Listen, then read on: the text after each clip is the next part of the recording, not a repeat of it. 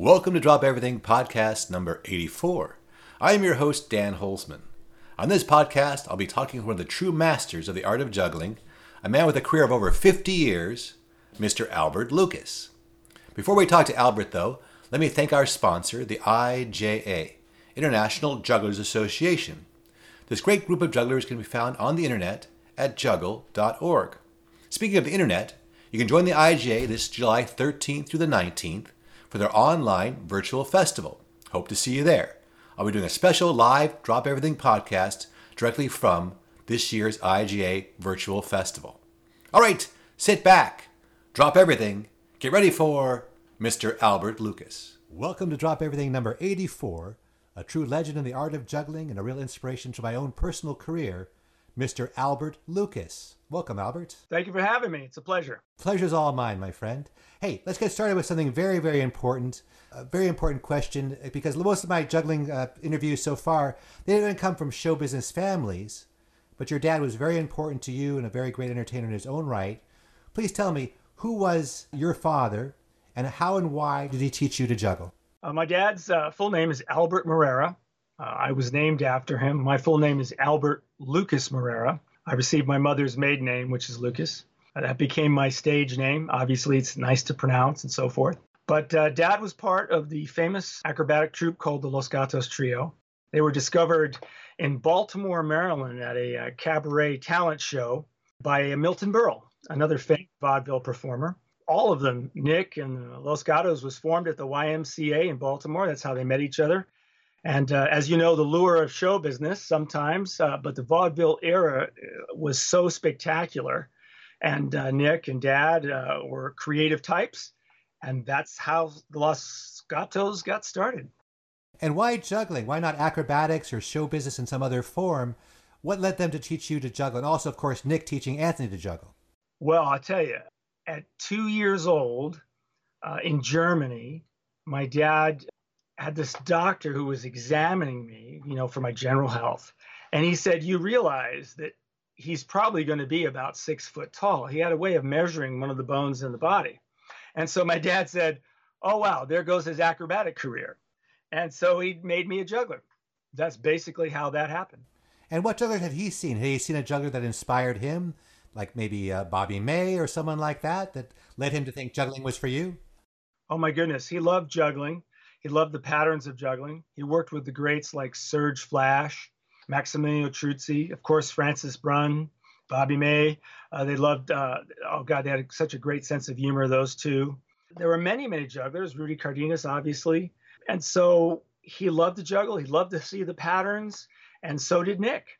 But they were never going to be good jugglers because they had a certain body type. And they love acrobatics and the physicalness of it all. And so that's kind of what set the die early on. And do you remember how he got you started, like at 2.5? Did he start with scarves or balls? Do you remember anything about your early training? I can remember the moment that I juggled 3 balls, and I did start with scarves. And he started me with the, what was the name of the old magic company that made the juggling balls? It was pretty interesting. And that was my first set of juggling balls, and I practiced over the bed. And then it just happened. One day, there I was juggling. And I see by my notes, you juggled 3 balls at 3 years old, 4 balls at 4 years old, and 5 balls at 5 years old. What kind of training regimen? Was it like every day, or there hours a day, or was it kind of casual at first? Yeah, my dad was a great parent. I should note that my parents divorced when I was about 3 years old. And my mother started her life, but she was kind enough and sacrificed to allow me to be raised by my dad. It's a wonderful story. So in the wings, I would watch jugglers and I'd watch performers. They would sit me there. And of course, I'd watch the Los Gatos. So I had some sort of idea of what was going on. But when he started training me, it was always something he gave to me as a fun thing to do. Like he never, ever yelled at me for juggling, for not doing well, not doing badly, for not practicing. He certainly never struck me or anything like that. And juggling became just something that we did together. And then, of course, he did a little Pavlov's dog, if you would. There was this positive reinforcement. We would do these little deals if I learned this trick or that trick. I would get a little model because I love putting models together. And then I had an erector set where I built little mechanical bridges and things like that. And that just progressed into photography and chemistry. And later, of course, some of the sports that I went into. And was the idea that you were going to be a performer with the juggling? What was your first professional or your first experience on stage? Oh, my goodness. Well, I grew up in Hollywood, California. And the Los Gatos, my dad retired when I turned 3 years old, and he committed to giving me a career in show business. But in the Hollywood area, there were so many retired old vaudeville performers. Like Milton Berle would come into town and they would call Dad, or Danny Kaye or Debbie Reynolds. And so I got to meet a lot of these vaudeville greats. And there was this place called the Hollywood Comedy Club. And it was sort of a half comedy club, half theatrical. And they did a tremendous amount of charity work. They raised money for retired vaudeville performers or people who had medical bills, things like that. And they would do these shows once a month. And so they'd all heard about Albert's son from the Los Gatos and that he was this wonderful juggler. And so they invited me to do the show. Now, Dad told him that, how young I was. I was 5 years old. And of course, following the old accident that W.C. Fields made famous, you don't ever want to work with children or animals. They kept putting me towards the end of the show in the running order. And Dad said to him, well, it's a little past his bedtime. I don't know if he's going to make it. And sure enough, when it came time for my performance, I was fast asleep. So they had to invite me back the next month. So my first show is age 5 at the old Hollywood Comedy Club. And did your dad bring in any other people? I know you worked with Bob Yerkes, who was a famous circus performer and circus coach back in Los Angeles. Did he bring in some other people to help with the training? Well, basically, he wanted me to learn, and this is where my dad always stood to the side. He wanted me to learn and act professional, and Bob Yerkes and his wife, Dorothy, great people. I would go out with him sort of as an apprentice, but I would perform in the show. And I learned about, hey, there was space in the dressing room, how to do your music rehearsal, what was expected of you for publicity, when I behaved in a professional manner and so forth. Bob would reward me.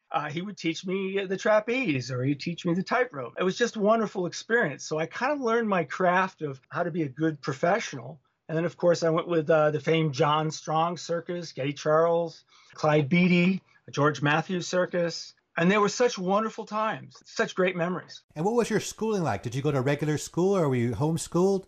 How'd they bring your education into it? My dad, he was so meticulous. He wanted me to have that portion of my life. So I went to public school in Hollywood, California, up to I think it was the 6th grade, actually. And please forgive me, I'm trying to be exact. I've never really talked about these things, and some of them I had to go look up. But it was the 6th grade in Hollywood, California. It was great. I played playground baseball and sports. And of course, back in those days, public education was really kind of exciting.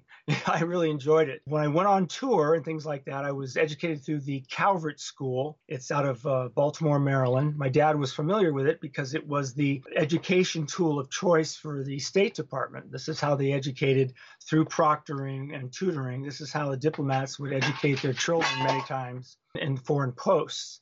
It's a really great school, and the curriculum was wonderful. So wherever we went, I would have a tutor, and I would do either my work from the public school, and then eventually I transferred into the Calvert School full time when my career took off. And what were the kids around you thinking about your juggling? Did you have any young friends, and did they look at your juggling as something unusual? Oh my goodness. Nobody knew that I was a juggler. It wasn't like to the extent where I would juggle things on the playground, or I would, say, hey, I traveled here, or I did this, or in geography, I'd go, oh, look, I've been to that place, and I could talk about it. It wasn't kind of like that. It was really, I think it was until the 5th grade when the principal asked me to perform in the school talent show. And I performed my juggling act. And then all of a sudden, all my classmates said, wow, you're a juggler. Like, yeah, so 1st, 2nd, 3rd, 4th grade, really, nobody knew. In the 5th grade, after that darn talent show, then everybody was trying to get me to juggle. Hey, can you juggle this? Hey, how about juggle that? Hey, here's some baseballs. How many baseballs can you? Yeah, I mean, it just went on and on. Did you become like the juggler? Did that become sort of your identity? Oh, God, it never ends. And I'm sure you can attest to this. How many times you've been at a party and they find out you're a juggler, the usual questions come forward, or they'll hand you things to juggle, cheese puffs, you name it, tools. One time I was saying, hey, could you juggle goldfish? And I said, well, I probably could, but that's not going to happen. Yeah, not for very long, at least. Yeah. Not live ones. Well, come on. What about you? Anybody ask you to juggle some, weird things at a weird time? Well, I remember like when we were kind of doing TV shows and stuff, it's nice. People would introduce me like, oh, here's my famous friend. And I'd say, look, if you have to tell them I'm famous, I'm not famous. Right. So yeah. I think since I was like 13 or 14, I was that weirdo that always juggled. Wherever I went, I had 3 oranges because I didn't even know about lacrosse balls or anything like that. I got green oranges, but I always had oranges with me and I always juggled. So I guess I self-identified as a juggler more than other people called me the juggler. Well, let me ask you this. You see, you're self-taught. I always had a coach. My whole juggling career, I always had a coach. So I have the highest respect for people who have so much desire that they learn to teach themselves. At many points, I can't even imagine what's that like. Could you tell me, I'm curious, I never asked you this question. When did you decide you were going to learn to juggle and what was that like and how old were you and what was the first things you juggled? In 1974, I got that book, the juggling book by Carlo. And I was always interested in show business. I liked old show business, movie monsters, old TV stars, anything to do with show business, Harry Houdini. I liked magic, but I always thought magic was boring because you had to show people. And if there was nobody around, you really couldn't do much with it. At least that's what I thought. So when I found juggling, I was hooked right away. I remember I visited you when I was 17. That's right. And I went to the Ice Capades because I heard they had a juggler. And we'll get to this part of your career. And I was so kooky that I brought a devil stick with me to the show just in case I'd get a chance to meet the juggler. And during, I think it was either intermission or even before the show, I was so amped up to meet a juggler because I had seen so few of them except for Chris Cremo on TV. Sure. I always remember this. And if anybody asks me about Albert Lucas, this is one of the stories I always tell to illustrate what a good guy I think you are. Not only did you meet me, you took me backstage, introduced me to your dad and your brother, and really made me feel special. So that was a wonderful introduction to what I considered a professional juggler and how they should act, especially with younger jugglers. So I always appreciate that. Well, my dad always remembered meeting you. And I think, didn't you go back and train with him in Vegas at one point? Not really. I think I wasn't that kind of juggler. I think people thought I was a better juggler than I was. Because at a certain point, I was working on 5 clubs and 7 balls. But I was always more interested in the comedy aspect of it. So I never did like the serious training to become a serious technical juggler. And so I don't think I really took advantage of what your dad could have taught me. Yeah, I remember you came and visited him and he talked about it. He said how quickly you learned, how you were able to grasp the ideas and the conversations. I wasn't there, but I do remember him talking about you. And I love your description about meeting another juggler, because in '69, when I went to IJA when I was a kid, I had that, you described it perfectly. I walked into the room and there were other jugglers, and there were a room full of other jugglers and props and pictures of other jugglers and careers. And oh my God, it was like juggling Disneyland, I guess, e-ticket, using an old term. It was a great moment for me. Was that in Los Angeles? Where was that at, that festival? Yeah, the first one that I went to was '69 in Los Angeles. And then the following year was also in Los Angeles, which I attended. Now, by '69, you were already a working professional. You toured with Liberace for 2 years from '68 to '70. What are your memories of touring with Liberace? Oh, my goodness. Talk about a wonderful person, a wonderful organization of professional people. Ray Arnett was his production manager. Dr. Gordon Robinson did his music. And of course, these are the days where even my music, was sheet music, so you had to have a rehearsal. But he was Mr. Showmanship. We went all over the world with him. It was just incredible to be on that stage with the piano. And I did the theater in the round, so the stage would actually rotate while we performed. And there's so many stories I have of Uncle Lee and Seymour Heller, who was his manager. AVI was the company that represented him. I learned so much about what it meant to be gracious. And of course, he's no longer with us. And I really wish he could be around to see how the United States has changed, how people can get married now that have different lifestyle. They can adopt children. It's just wonderful. And even on the medical front, because I did see a lot of beautiful people pass away affected with AIDS. And that was tragic. The Jerry Jackson, who produced the Tropicana show, The Beautiful Folies Bergère. He and I were very good friends, and unfortunately, he was taken from us way too early. I wish he could have been around to see all the beauty of it. And of course, the medical advances now where they can actually stop the spread of HIV. But it's just a beautiful person. I learned so much from that organization. We call him Uncle Lee. God, there's just so much. There's so many stories I could share. Now, with Liberace, were you like an opening act, or did he bring you out during the course of the show like a special guest? How long were you doing, and what kind of juggling were you doing at 9? Like, what were some of the feats you would do? Well, the first thing I came out with was the 4 discs. And this is back when my dad was my assistant. He was only my assistant for a short amount of time, and then he got off the stage once he felt comfortable. I did the pocket balls, the reverse pocket ball routine. I did beach balls, 3 and 4 beach balls. Of course, I did my 5, 6, and 7 rings. I was just getting into it at that time. I would end with my 3 torches, which was always kind of rough because Dad had these big torches because, like clubs, I never had clubs for my size. So I was always juggling clubs that were a lot bigger than I was. And then I would end with let's say I did a small Francis Brunn type of garbage trick, which I later transferred to the ice. And of course, a lot of people don't realize this, but when I was born in 1960, the Los Gatos were the opening act for Liberace at the London Palladium.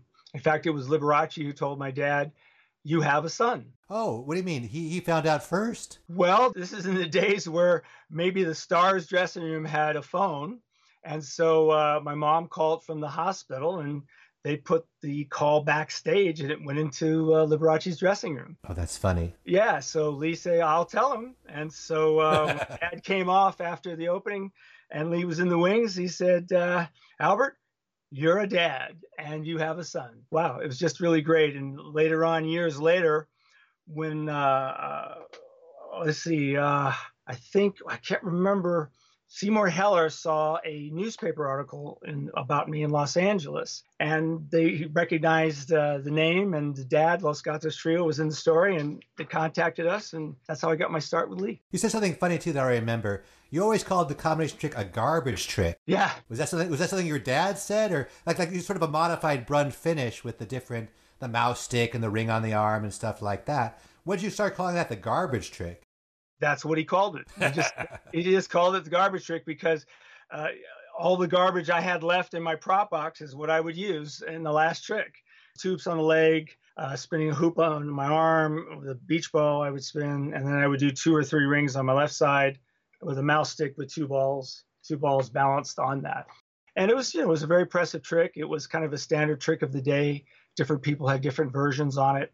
And they did it in their different style, and I enjoyed doing it. One thing I remember about your props is that you always used the fiberglass. I don't know when you started, but I always remember using the fiberglass Stu Reynolds clubs, which I always thought was beast-like, because if you haven't tried them, they're super heavy and super painful. When did you start using those, and why did you stick with the fiberglass clubs pretty much your whole career? Well, my first clubs were actually sticks, and you got to remember that getting a club for the size of a 7-year-old was just impossible. So sticks were the only thing that could be crafted to my hand size. Unfortunately, I had a pretty good hand spread, so I could hold a little larger than normal. But Homer Stack made me my first clubs that I actually juggled with in my act. Prior to that, it was sticks. But Stu Reynolds made me my very first custom to my size, my style, my grip size clubs. And once I got those clubs, I excelled, especially with the 3. And then, of course, going to the Ice Capades and trying to have a lot of movement, that required a different style of club with the aerodynamics, a little different weight. But you're correct on the fact that they really hurt your hands. In fact, when I was learning to juggle on ice, I was training at the Robbie Robinson International Ice Palace in Las Vegas.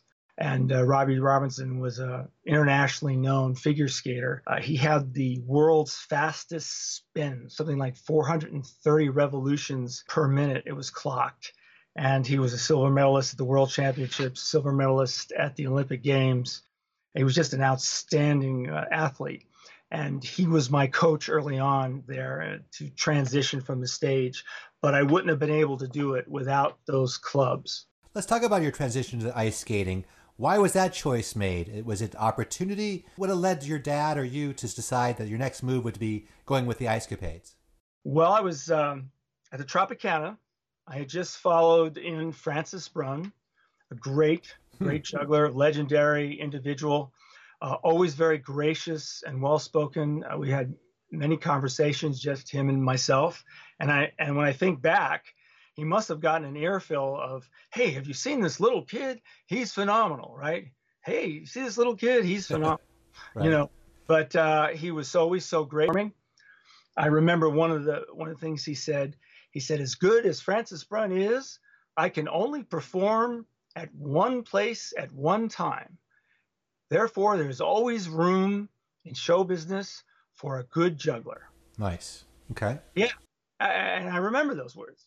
Now, I might be paraphrasing a little bit, but he was that kind of a gracious individual. When he came to see me years later at the Hacienda, he could only stay I went on at the beginning of the show. This was also an ice show. He couldn't stay for the whole show. And as was the tradition of his generation, he sent a very nice note back.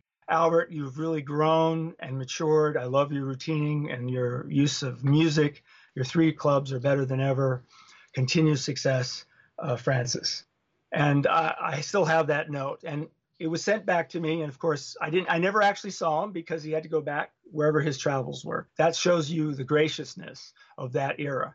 And that's something that you experienced when you came to see us. And this is what happened at the Tropicana when I was performing there. The president of Ice Capades was a fellow by the name of George Eby. And the producer was named Bob Turk. Now, Bob Turk was also a dancer, and he did choreography at the Lido in Paris, and he did Adagio. And he sought out my dad on lifting techniques. This is back when he was just in the chorus. My dad worked with him on how to lift a girl in the air and how not to hurt your back. And so years later, he was the producer of Ice Capades, and he convinced George Eby to come see me at the Tropicana.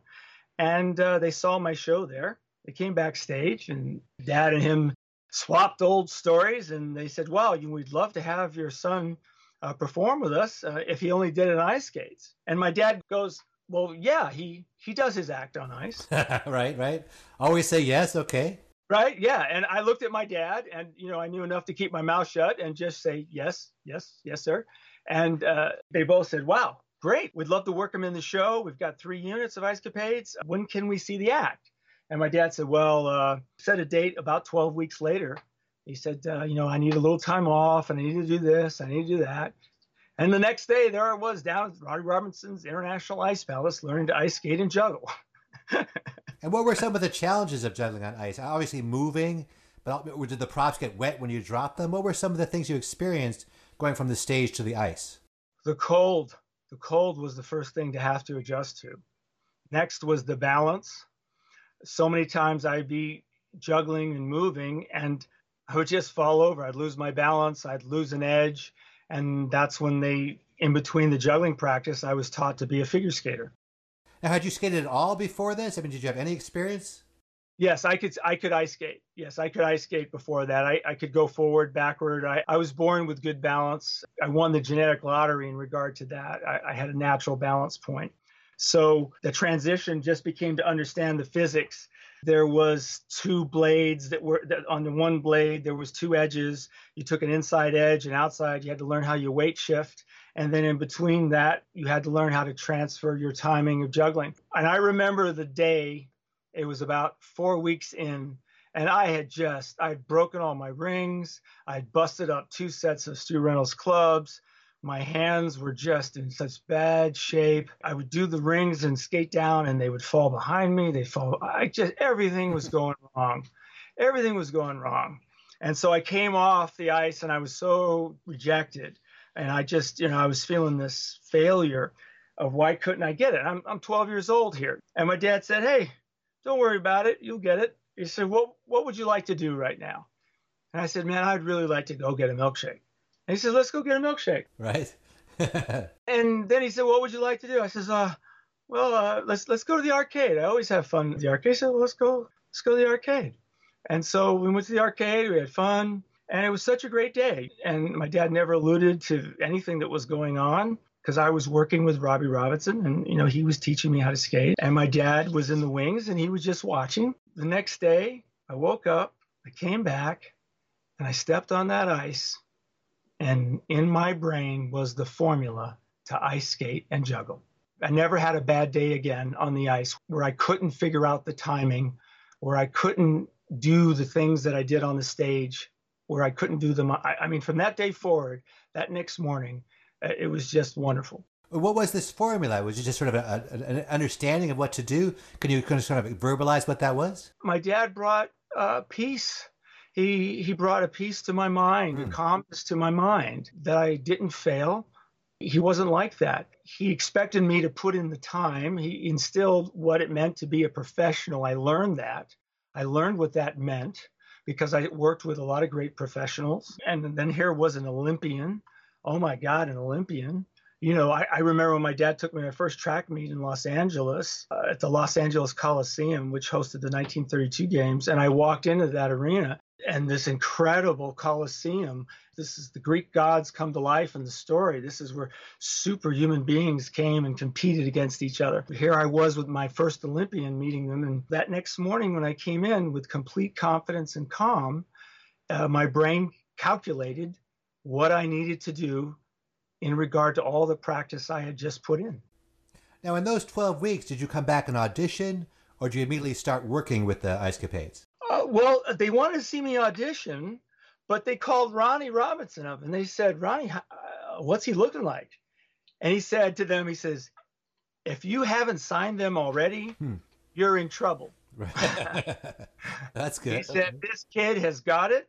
He's got a great work ethic and he's got a great routine now that he's doing the music and you can put him anywhere in the show. And that was all it took. I got my contract sight unseen. They hired me without ever actually seeing me. And what was your career like? You spent, 10 years? So you were like 9 to 19? Was that, am I getting the ages right? I joined when I was, I think, when I was 12, wasn't I? I think it was 10 years total. That fact I do know. Mm-hmm. Yeah, I think I was 12 years old when I joined because, 70, 71, 72. Yeah, the Ed Sullivan Show. Yeah, and please forgive me because I've never actually looked back. It's one of the things that I never did. I was always moving forward. And it was only until my dad passed away and I just sort of stopped for the first time in my life. And I looked back and I realized some of these things. And coming up to do your podcast, I'm trying to be professional and be accurate with the dates. Well, you're always professional. That's one of your key attributes. I left Escapades in 1982. But during those years, that's when I worked with more Olympians, more Olympic coaches. Of course, I worked with the famed Dorothy Hamill, Ty and Randy, of course, Scott Hamilton. I got invited to do the Olympic Tour of Champions, which I was the only person out on the ice that hadn't won an Olympic medal. I did a lot of great shows all over the world on those tours. But working with the Olympians and seeing that level of how they took care of themselves and how they had their own coaches. And then, of course, Ice Capades was so big back then. We were owned by Mr. John Kalugi, who was at that time the world's richest man. He owned the Metro Media Corporation. So it was really a great time. And then my little brother David was also coming up behind me at that time. And it was really kind of cool for him and I to be training and doing things. And he had to learn to ice skate and be on the show. And it was just wonderful. And then I had one of my all-time best career moments with the Ice Capades. What was that? Share that with us. It was at Madison Square Garden. It was January of 1978. And I had just gotten close to what I now consider my most technical trick that I ever performed on a daily basis. In other words, I performed it every day in the show. I would do 9 rings with 2 hoops on my leg, balancing on 1 foot, and I had a mouse stick with a ball. And I would juggle 9 rings for about 3 cycles. Wow. And opening night at Madison Square Garden, I received a standing ovation. And next day, the newspapers were very kind, and they said, Dorothy Hamill billed as the star of Ice Capades, but in fact, the evening's only standing ovation went to All Things a Juggler. Nice. Yeah, and to show you how cool Olympians are and how they're not envious of other people's success because they know in the athletic arena how hard one must train. Dorothy Hamill at her press conference the next day, they asked her, what's her next routine and what's her next number? And she said, actually, I'm going to start learning to juggle.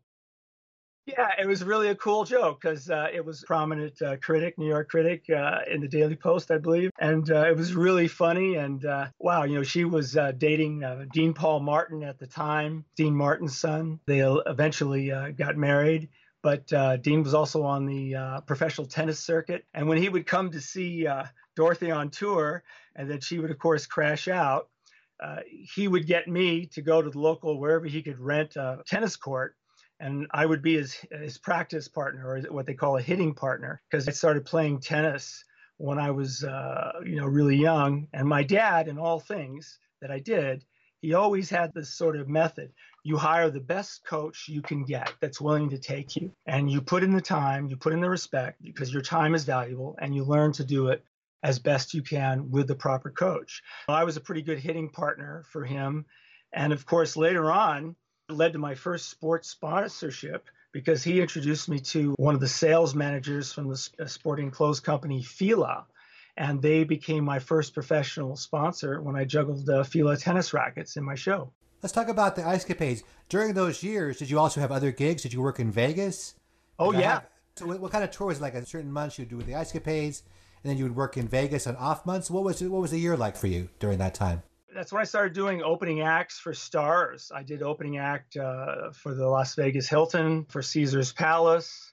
I would fill in for some of the production shows.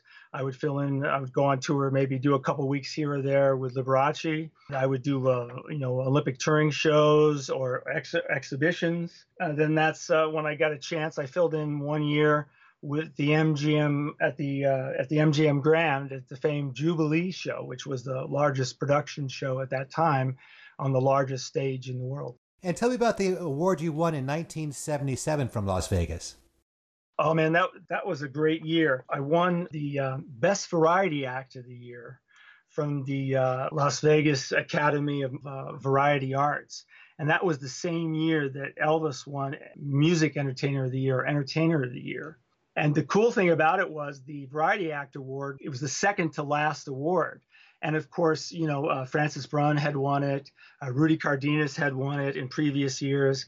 I think it was a biannual award. You got a little silver top hat that you got. I got the award. I was very excited. The award ceremony was at the Las Vegas Hilton.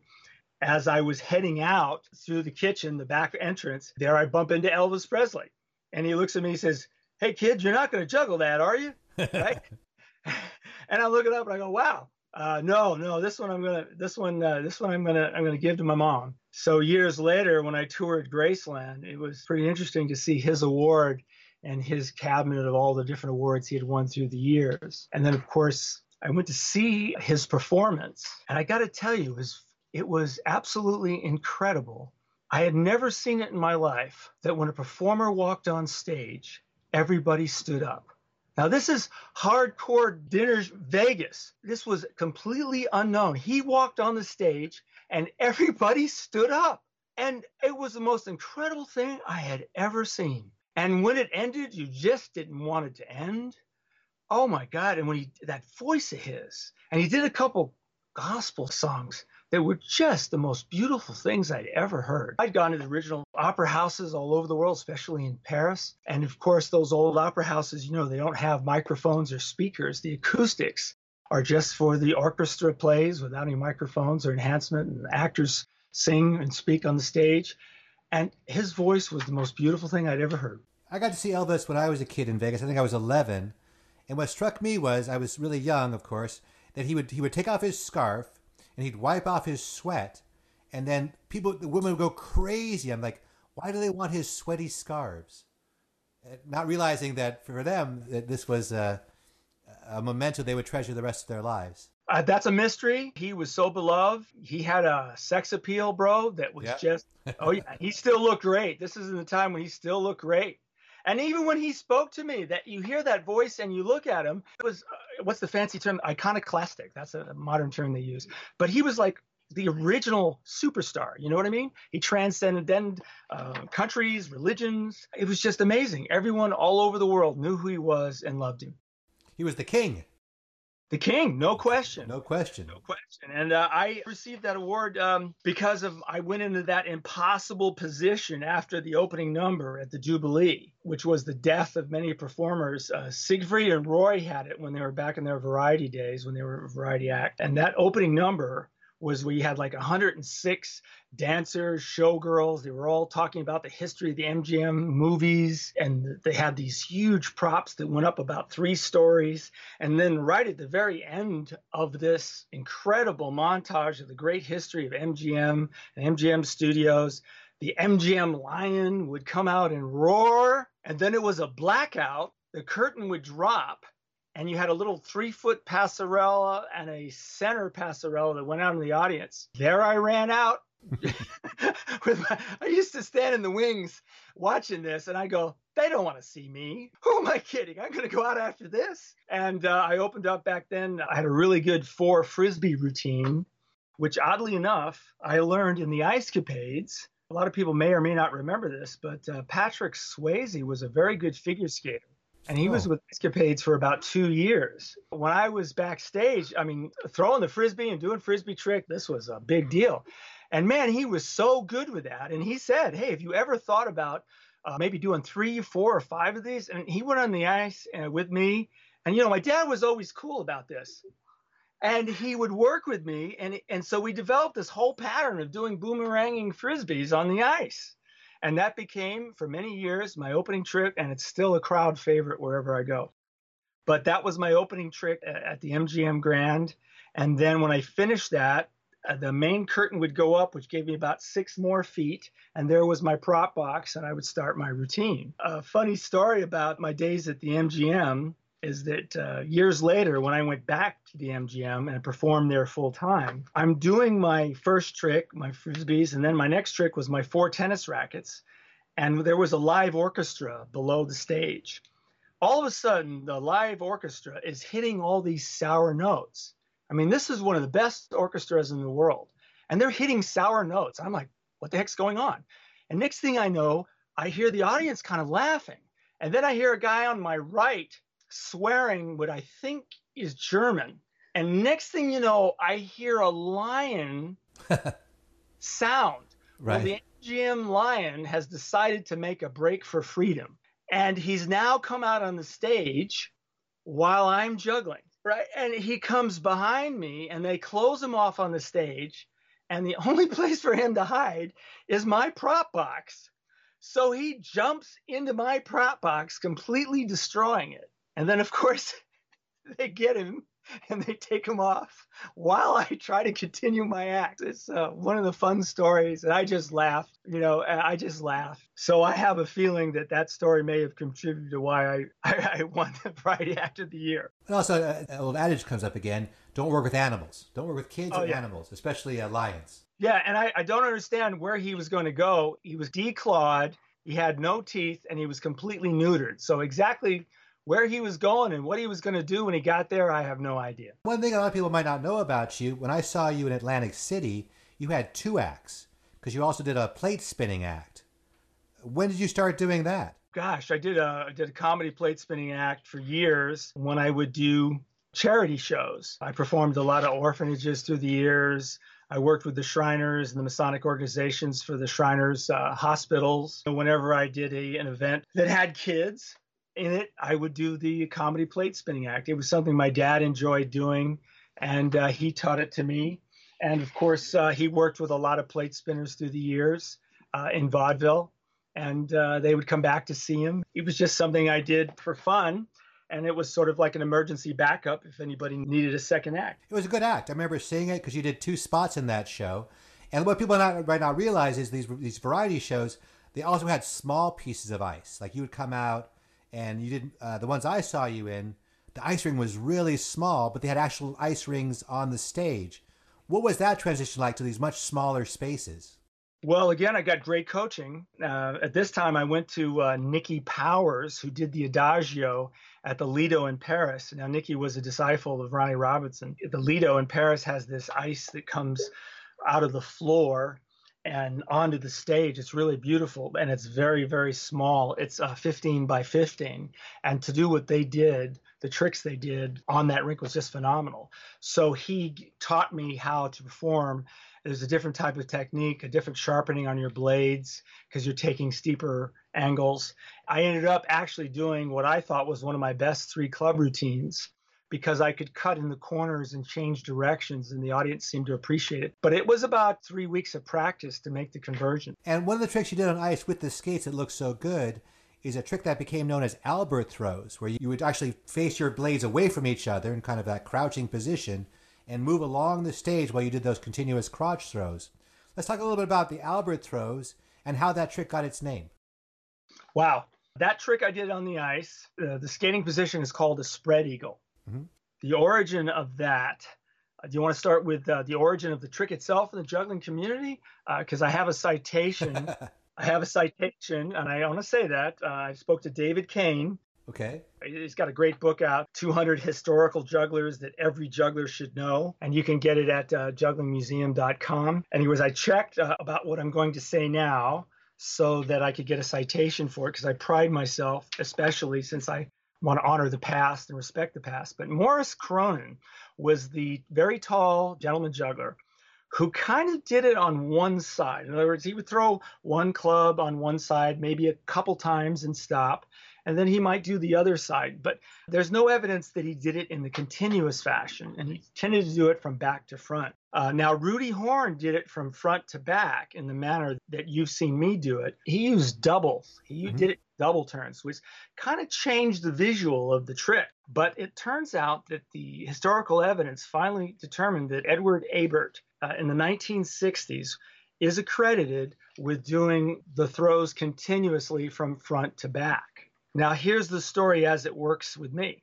My dad saw Bobby May do this trick in the old roller shows and on ice. And he got it in his mind. He told Bobby, he said, "Bobby, have you ever thought about doing that on both sides continuously while you're moving?" And Bobby said, "No, the audience likes the one side, and I can do a circle, and I can reverse it and do the opposite side, and it works with our pattern." So now, fast forward, I've got these great clubs designed specifically for the trick. And in Ice Capades, I started practicing this trick, but both sides continuously with single rotation. We perform in Cleveland at the Richfield Coliseum, and Bobby May comes to the show. And after the show, Bobby comes back. He goes up to my dad and he hugs my dad. And he says to my dad, "Albert, if I had known it would look that beautiful, I would have done it both sides like you told me to." He said it was the most beautiful trick he'd ever seen with 3 clubs, especially on ice with the move. That was kind of the history of it that Dad taught to me. I brought the trick back in the 70s with the Ice Capades because it really hadn't been seen in the modern era. Now, Kit Summers is the guy who wrote the story who called it Albert Throws and the Reverse Treblas. But here's the thing. When people called it Albert Throws, I never really thought they were talking about me. I thought they were paying homage to my dad because he was the one that tried to convince Bobby, and he's the one that taught it to me. I had no idea about this trick, and I didn't know of anybody else who did. So that's kind of the history of it. That's interesting. He was right. What a beautiful trick that was, especially the way you moved across the ice while you did it. I think the reason Kit called it that because no one ever made it look that good. I mean, I think you popularized it. If you didn't exactly invent it, you're certainly the one who made it a popular trick. I think so. I brought it back to life through my dad, through Bobby May, through the greats of that era. Then with the Ice Capades, it could be that I'm the first to do it on ice, but I kind of let history be the judge of that. You had a great career also working at different sporting events. Take me through some of the highlights of working basketball games and NHL games. What were some of the top events you did on the sporting realm? Oh, my God. Did the NBA Finals about 4 times. Did the NBA All-Star Games. I did the Stanley Cup 3 times, the All-Star Game twice, the NHL All-Star Game, the American Hockey League All-Star Game. Did the WNBA Championship. I did the NBDL Championship. Oh, I did the NCAA Final Four. And speaking of icons, did you ever get a chance to work or meet Michael Jordan? Oh, my goodness. I could do better than that. In 1997, And 1998, I did the NBA Finals in Utah. And in the 1998 Finals, of course, there was just this big special, these 12-episode specials about the Last Dance with Jordan. I did the 1998. Oh, I want to get these dates right. I think I have June 14th, 1998 NBA Finals. Right, 1987 and 1988 NBA Finals. And the reason I know all this is they gave me a piece of the floor from final.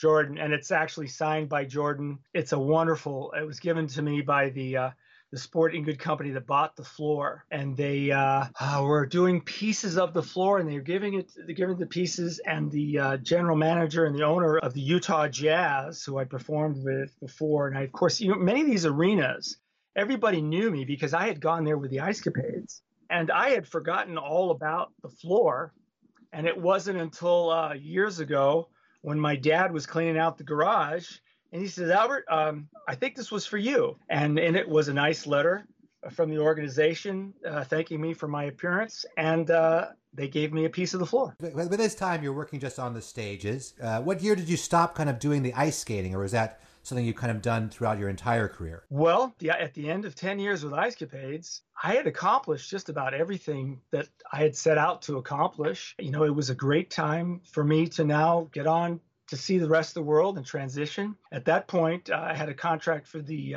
Hacienda Hotel in Las Vegas, and what really attracted to me was Jerry Jackson was producing the show. He also produced the Folies Bergère at that time, and I really enjoyed my time at the Folies when I was there. In fact, I was when they closed it, when they finally had their final show, they invited me back, and it was really great to see some of the old performers and comedians. But the Hacienda was where I went back to, and then from there, I started doing like a one-man show. That's when I started thinking about doing a one-man show and speaking engagements and emceeing shows. And then that's when the comedy kind of started as well. Interesting. I don't think people think of you as a talking juggler. Did you what you would call like the regular comedy juggling, or was it more of an inspirational type of speech? Or did you kind of follow the Michael Davis sort of route? What was Albert Lucas like as a comedy juggler? Well, that kind of hurts a little bit. You can't picture me as a comedy juggler. I just never saw it. There was a little sting there. No. What happened, I got these wonderful invitations. Like, I was invited to speak at the National Geographic Society. I got to talk about juggling, and I talk about the history of juggling. And I got all the audience members to juggle 3 scarves. I did my 12 rings for 1 cycle as an exhibition, talked about the history of juggling and so forth. And so I found you could be really serious about juggling, but I found that because I came in and I had this skill set and I could impress people, the one thing they didn't see coming was the fact that I could say something funny and make them laugh. And then I could keep making them laugh as I was doing these serious tricks. And I'd have these jokes. I told you about the great trick that I did, my most technical trick I ever did. And here I was, 17 years old, heading to 18. That was a big year for me because the agreement with my dad was at 18 years old. He kicked me out of the house, and I was to go out into the world and learn my lessons. Well, part of that was I had trained so hard, I didn't really date. So here I am doing this incredible trick, 9 rings, 2 from the leg, almost 3 cycles. And I'm doing this every night. And then I turn 18. And I'm doing it on the ice and I'm performing. And then for some reason, right after I started dating, it was hard for me to concentrate and do that trick with any consistency. It's like life comes up, life changes, priorities change. Right. And so I'd start sharing these stories, and audience seemed to love it. My appearance on the Ed Sullivan Show, talking about how at weird times people would come up to me, like the NBA Finals, and my handler says to me, "Wow, aren't you nervous? Aren't you afraid that you're going to go out there and drop everything?" That'd be like the equivalent of a Formula One driver getting into his car before the start of the race, and you go, "Hey, dude, aren't you afraid you're like going to crash this thing into the wall and burn to death?" Right. And in fact, I told my wife, Ruth, I said, "Look, people are going to do this. It's kind of a phenomena, but don't take it personally and don't let it bother you. Because they don't mean anything by it. They're just taken up." The experiences of my life, in fact, my dad allowed me to study transcendental meditation when I was 16. That taught me how to control my emotions, to control my breathing, my heart rate, that also allowed me to get ahead of nerves. Nerves have never really entered into it for me. Well, you're always a very consistent juggler. I've seen you probably perform half a dozen times. I don't think I've ever seen you drop, especially in the high pressure situations. Now let's talk about some high pressure situations. Let's talk about the Ed Sullivan Show. So that was November of 1970. What was that experience like? And let's talk about your TV highlights. That was a big moment for me for a couple reasons. Every adult I knew kept coming up to me and saying, "Man, I hear you're doing the Ed Sullivan Show. Man, did you know the Beatles were on the Ed Sullivan Show? Did you know?" And they started rattling off all these famous people because the Ed Sullivan Show was it. It still holds the highest ratings for a television variety show. It has never been surpassed. So all these people kept telling me about all these famous people coming on the show. Are you ready? So that was the first time when I realized I need to do a good job on this show. Right. Make sure I warm up really extra. And, so you could say that's the first time I became aware of failure or nerves. And it's exactly that point that Michael Crichton invited me to the Aspen Design Conference, because it was Success or Failure was the name of the conference. He wanted me to talk about the Ed Sullivan Show, what it was like being a child performer, and what was the moment when you realized this could go bad and you might get embarrassed. And it was that moment. So I did the Ed Sullivan Show. Wow, it was so professional. The theater was very small. The comedian at the end of the show, it was live broadcast, it was Joan Rivers. And oh my goodness, you're not going to believe this. Ed Sullivan, who knew that my dad and the Los Gatos Trio had been on the Ed Sullivan Show back in '51 and had known my dad and knew people that knew Dad and Los Gatos Trio, he thought it was like the coolest thing to have his son come on. And of course, I think Ed Sullivan went maybe one more year after that. He was like so excited to have us on the show. And so he put me on last. Okay. I was on last. Before that was the comedian Joan Rivers. Well, she knew that there was no cut between her and me. Okay. Right. So she started stretching her routine. Oh, all right. Now, anybody in show business knows exactly what I just said. Sure. Okay. So now the director comes back and says, okay, you're going to have to cut this. You're going to have to cut that. I'm 10 years old, right? You're cutting major routines in the show with a live orchestra. Everybody is looking to you to be professional, to do it, right? And my dad left a lot of this on my shoulders, in the sense he didn't want me to always lean on him, because this was the real life of show business. I got down to about 4 tricks. Right. And my dad said, that's it. If you cut one more thing, you get Joan Rivers to finish the show out. And they said, no. So I went on and I did my routine, and a couple things stand out. I didn't know it at the time, but that was the last time my dad appeared on stage with me. It was the last time he appeared on stage with me. Well, your dad was I'm sorry to choke up too. Your dad was a wonderful man, and I imagine thinking about that moment with him is a really priceless memory. So I totally understand your emotion. I'm sorry. No, totally understandable. Totally understandable. He was a great man. I just miss him. Yeah. Well, especially Father's Day was just the other day. We're doing this like a couple days after Father's Day, so I understand. Going over all these things, Ed Sullivan was so gracious. He called us over. He called Dad and I over, which wasn't scheduled. And he killed the last commercial, which was a big deal. And he had the power to do that. And he came over, and his words on the videotape and how he greeted Dad and myself was so professional and showed such kindness. You see, what happened was I thought I had done something wrong. Oh, because when he brought you over, you mean? No, when they started cutting my routine. Oh, I see. Right. You didn't realize that Joan Rivers was going long? Yeah, nobody had the time to explain it to me. Right, and you were just a kid. You were the youngest solo performer ever. It's 1970s. You're only 8 or 9 years old. I thought I had done something wrong. And so I'm standing there with Dad, and there's the director comes up and the other person, and I tell my dad, I said, look, my costume, I have my costume on, I'm ready. I have the routine. I warmed up. I've warmed up. I know the routine. I have everything. All my props are there. I kept saying how ready I was. What did I do wrong? And that's when I saw the emotion and the adults in the room.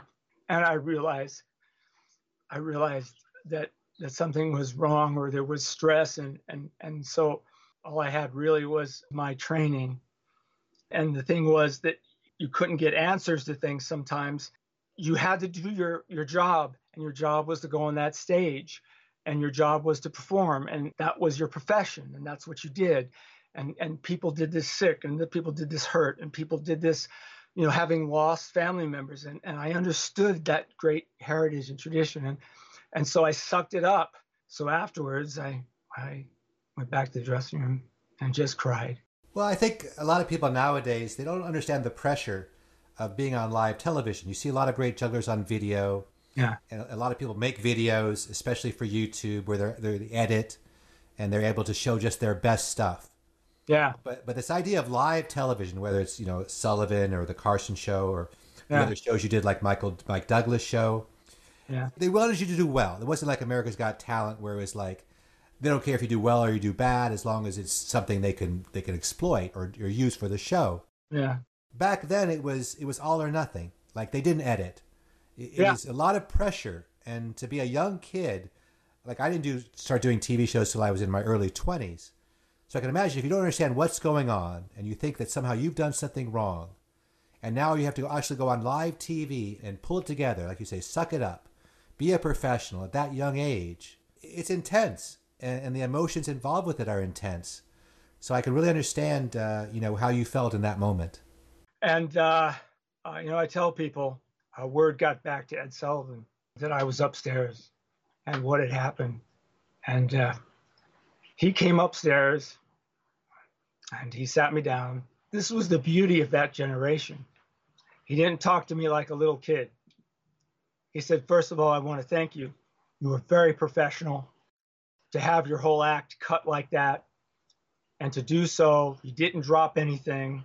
You did your job, and you did exactly what we needed, and very professional. And it's just like your dad. And he said, I want to thank you for that. He says, next, I want to explain to you what happened. It's not your fault. This is what happened. And he didn't talk to me like a little kid. He explained it to me.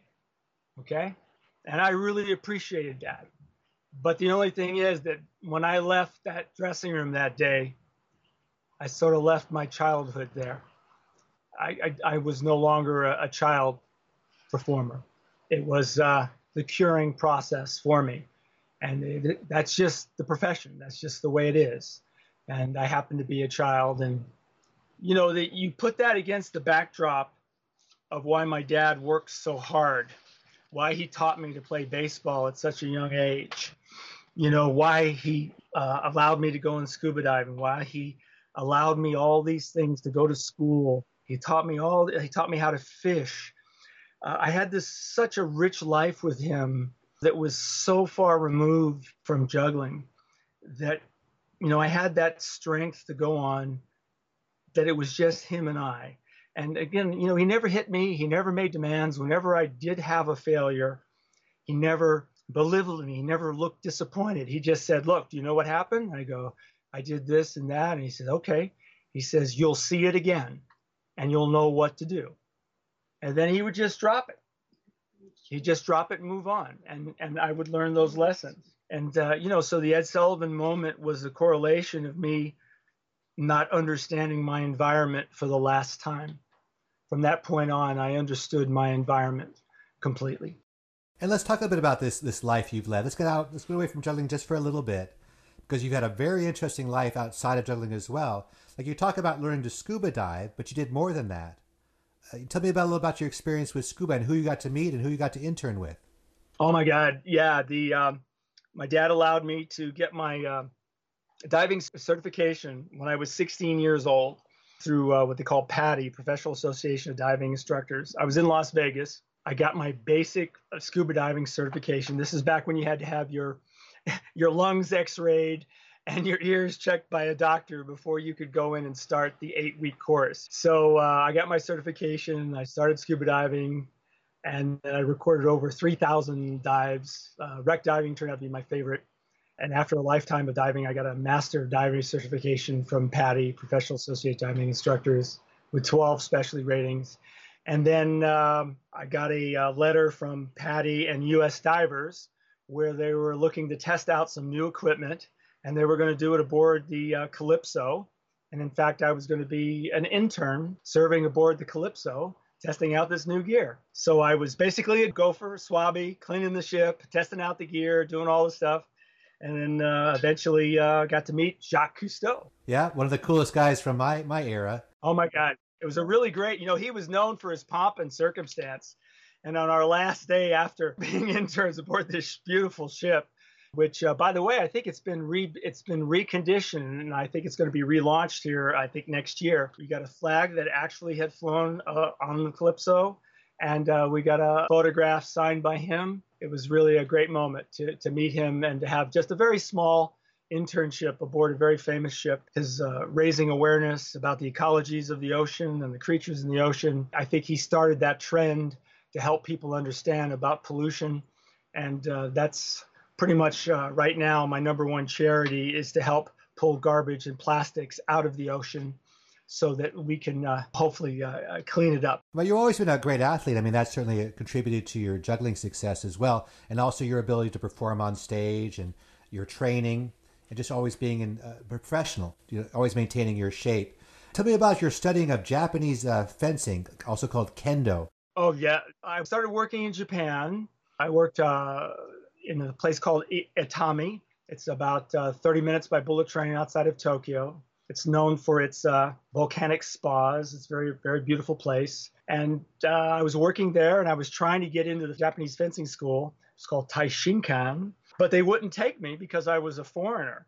So eventually I had to get the owner of the New Fujiya Hotel to actually go and vouch for me. And so they did, and we went up to the school, and we sat there, and the instructor, Mr. Yonekura-san, he was the sensei, and they had a discussion, and I just sat there. And then on the drive back, the owner says to me, Albert, you're never late, and you do exactly what he says when he says to do it. Which is what the Japanese, they're very much into that, right? They're very much into... Right, and they don't think we can ever be that disciplined. And fair enough. Yeah. So I showed up early, and I started right at the beginning. And I started with these kids who were like 5 years old, and here's this adult. They stuck me in the lowest class possible to see if I had the gumption to stay in. And then, of course, they put you through all this internship. And then I stuck with it. And after 4 years, I received the rank of Shodan and competed in several tournaments. And it was really a great time. And years later, I came back and played corporate baseball for the New Fujiya Corporation for 2 seasons, which was really great. And what position did you play as a baseball player? I was Mr. Left Field.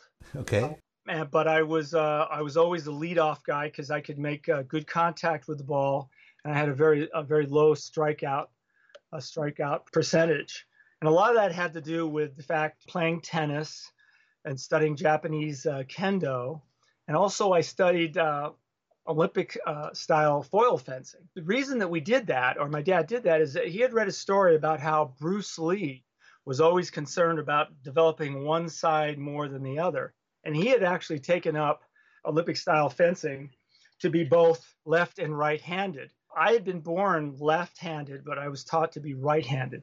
Kind of like Rafa Nadal, the famed tennis player. He plays left-handed, but he's actually right-handed when he signs his autographs. It was one of the top tips that allowed me to excel in juggling later on when I went for records and things like that, was that symmetry or that well-balance I'm developing on the both left and right side of my body. And let's talk about where juggling and athletics kind of meet together, which is joggling, because also you were a big proponent of joggling. And I remember when me and Barry were working in Atlantic City, we were there when you went off on a 50-mile jog. Oh, my God. You left at night after your shows and came back the next day and did 2 more shows. Tell me about your career in juggling and what interested you in that. Well, let's see. In 1976, my dad came home with 2 pairs of running shoes. They're the Nike, they're called the long distance or LD 1000s. These were kind of the first waffle shoes that Nike had. He started me on running and cardiovascular fitness. At that time, I really didn't have good running shoes, but cardiovascular fitness with short sprints was always something that he had me do. I started running, and then at some point, I started adding the juggling balls, unbeknownst that the sport of joggling had been created through the IJA.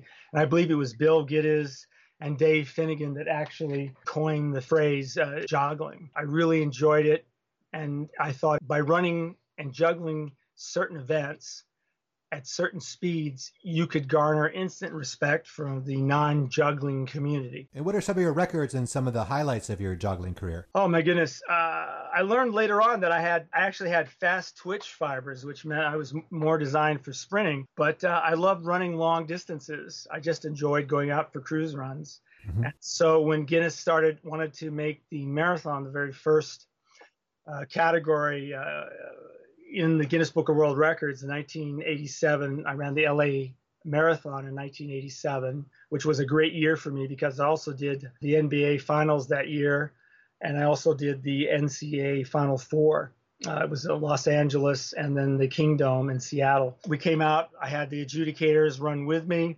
They made me start at the back of the pack, and I was off and rolling and ran the LA Marathon in 1987 and set a time, I think, just a little over 4 hours. And then I ran New York City that year. I got it under 4 hours.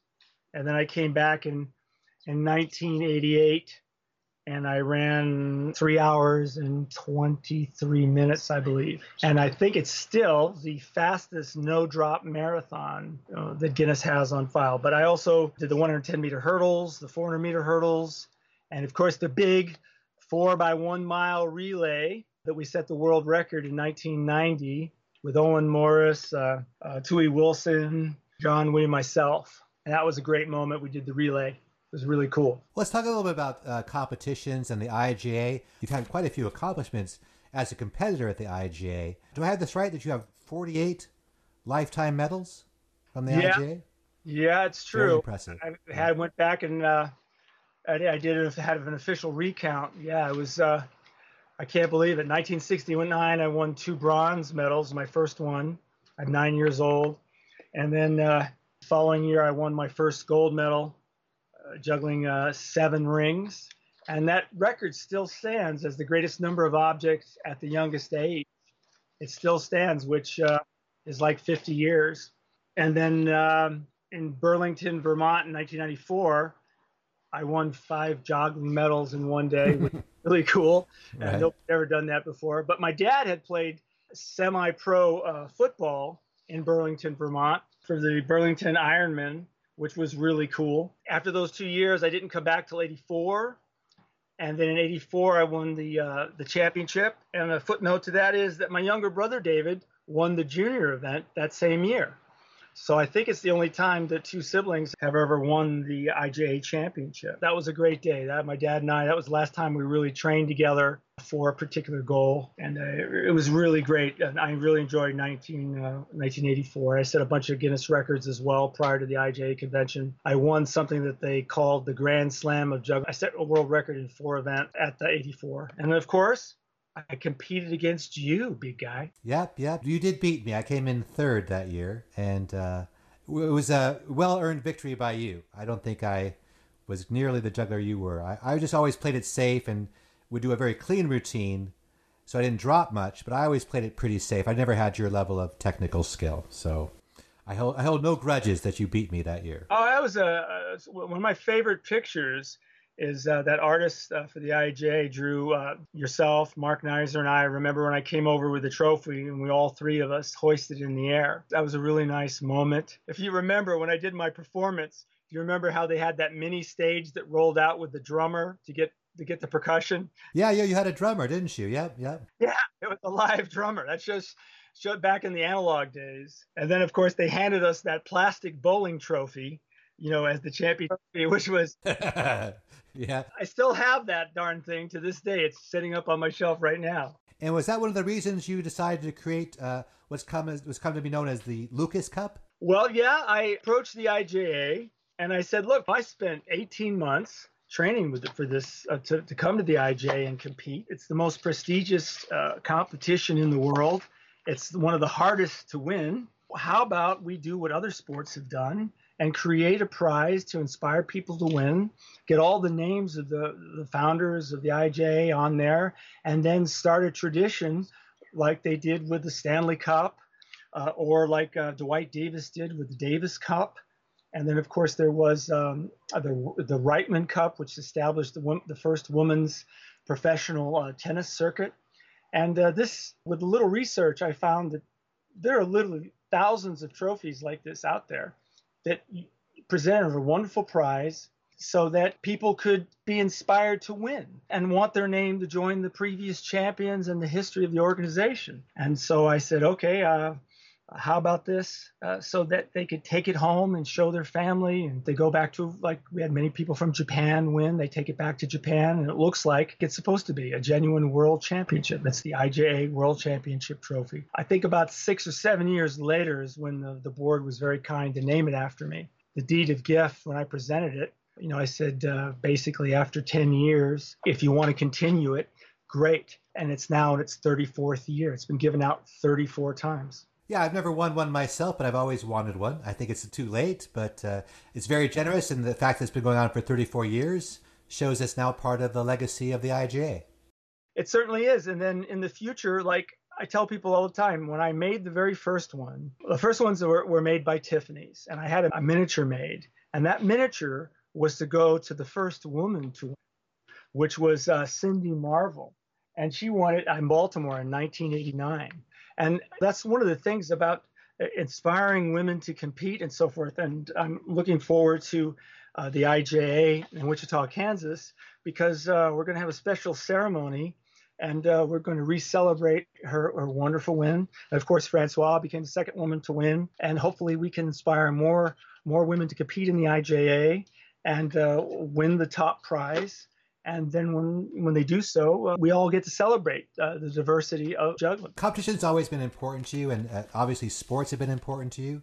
At what point did you decide to create your own sort of sports juggling, and how did the term sports juggling come about, your own sports juggling federation? That came about from Mr. Norris McWhirter, the founder of the Guinness Book of World Records. There was a press conference in New York around 1999, and they were honoring all of the great record holders of the Guinness Book of World Records prior to the new century. And I won an award from Guinness because I had set more juggling records in more categories than any other juggler.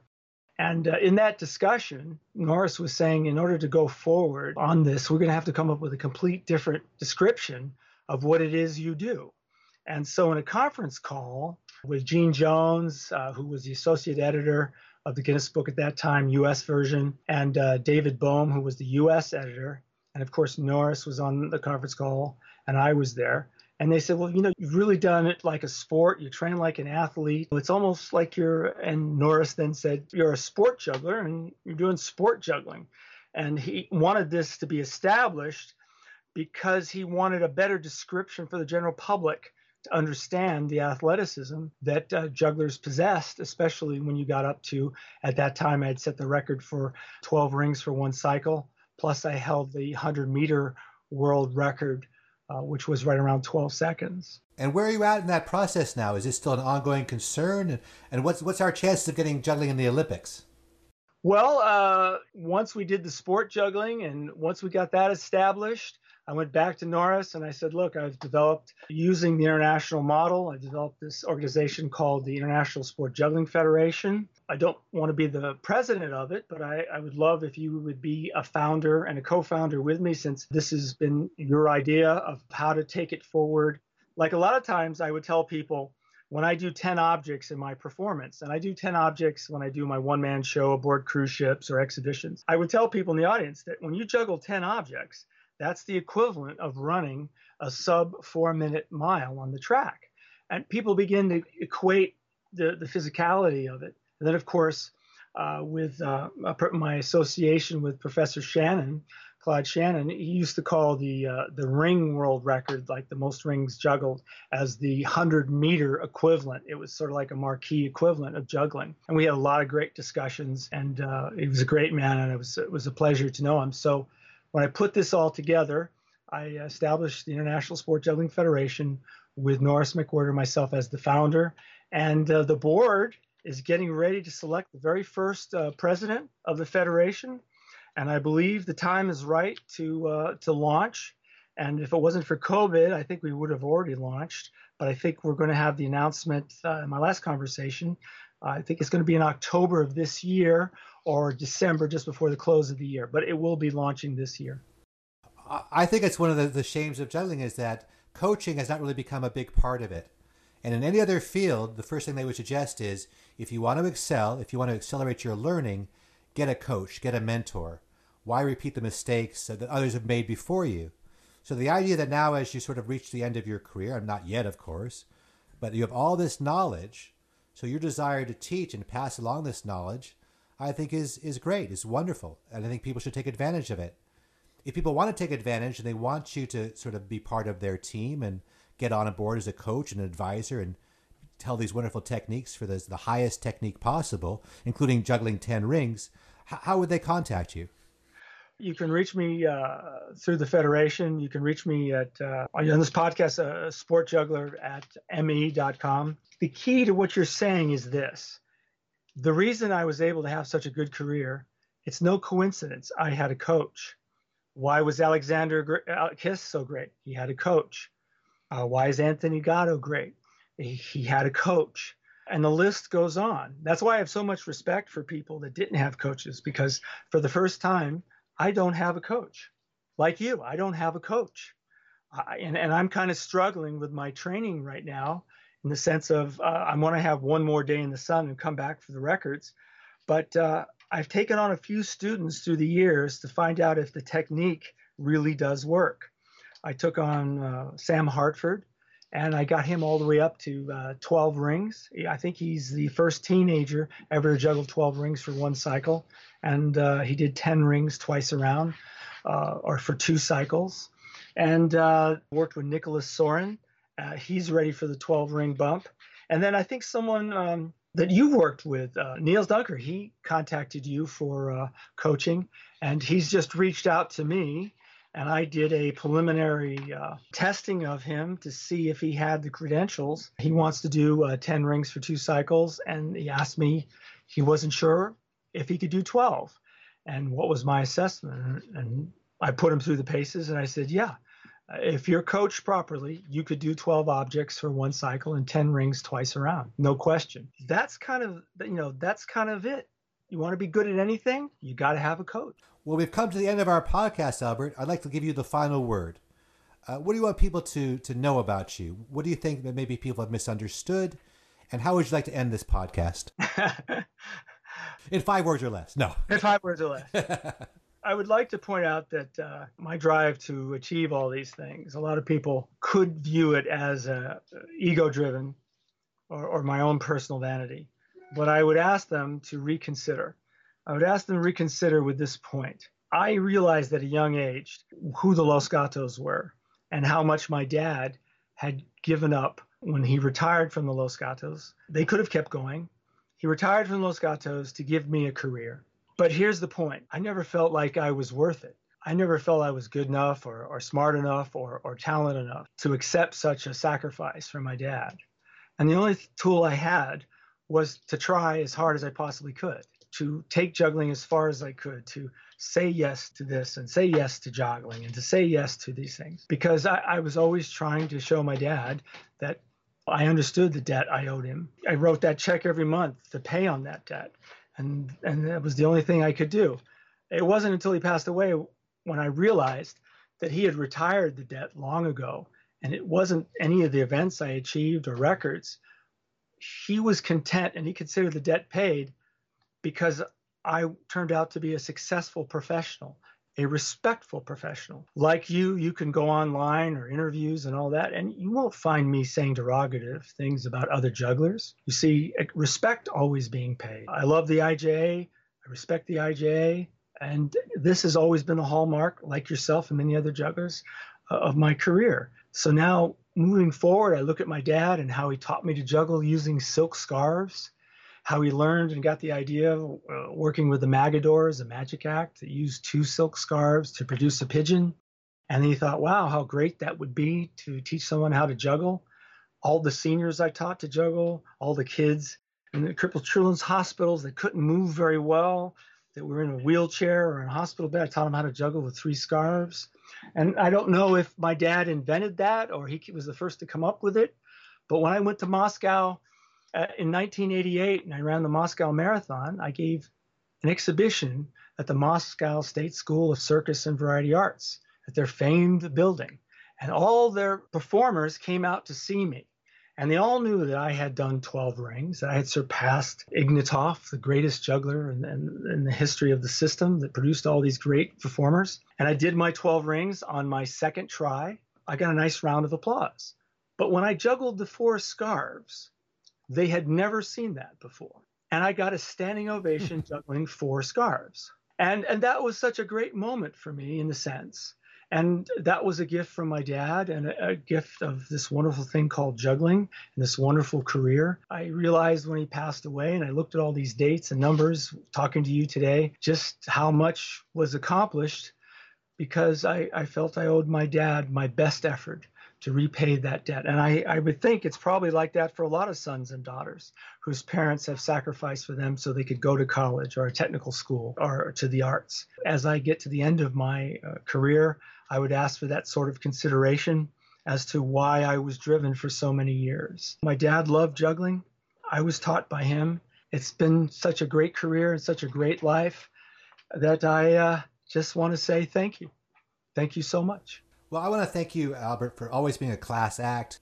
I'm getting a little emotional myself. For being so welcoming when I was a kid and always being an inspiration to me. And thank you for having part of your career be included on the Drop Everything podcast. So from all our listeners and from myself, thank you for all you've done for juggling. Albert Lucas, thank you.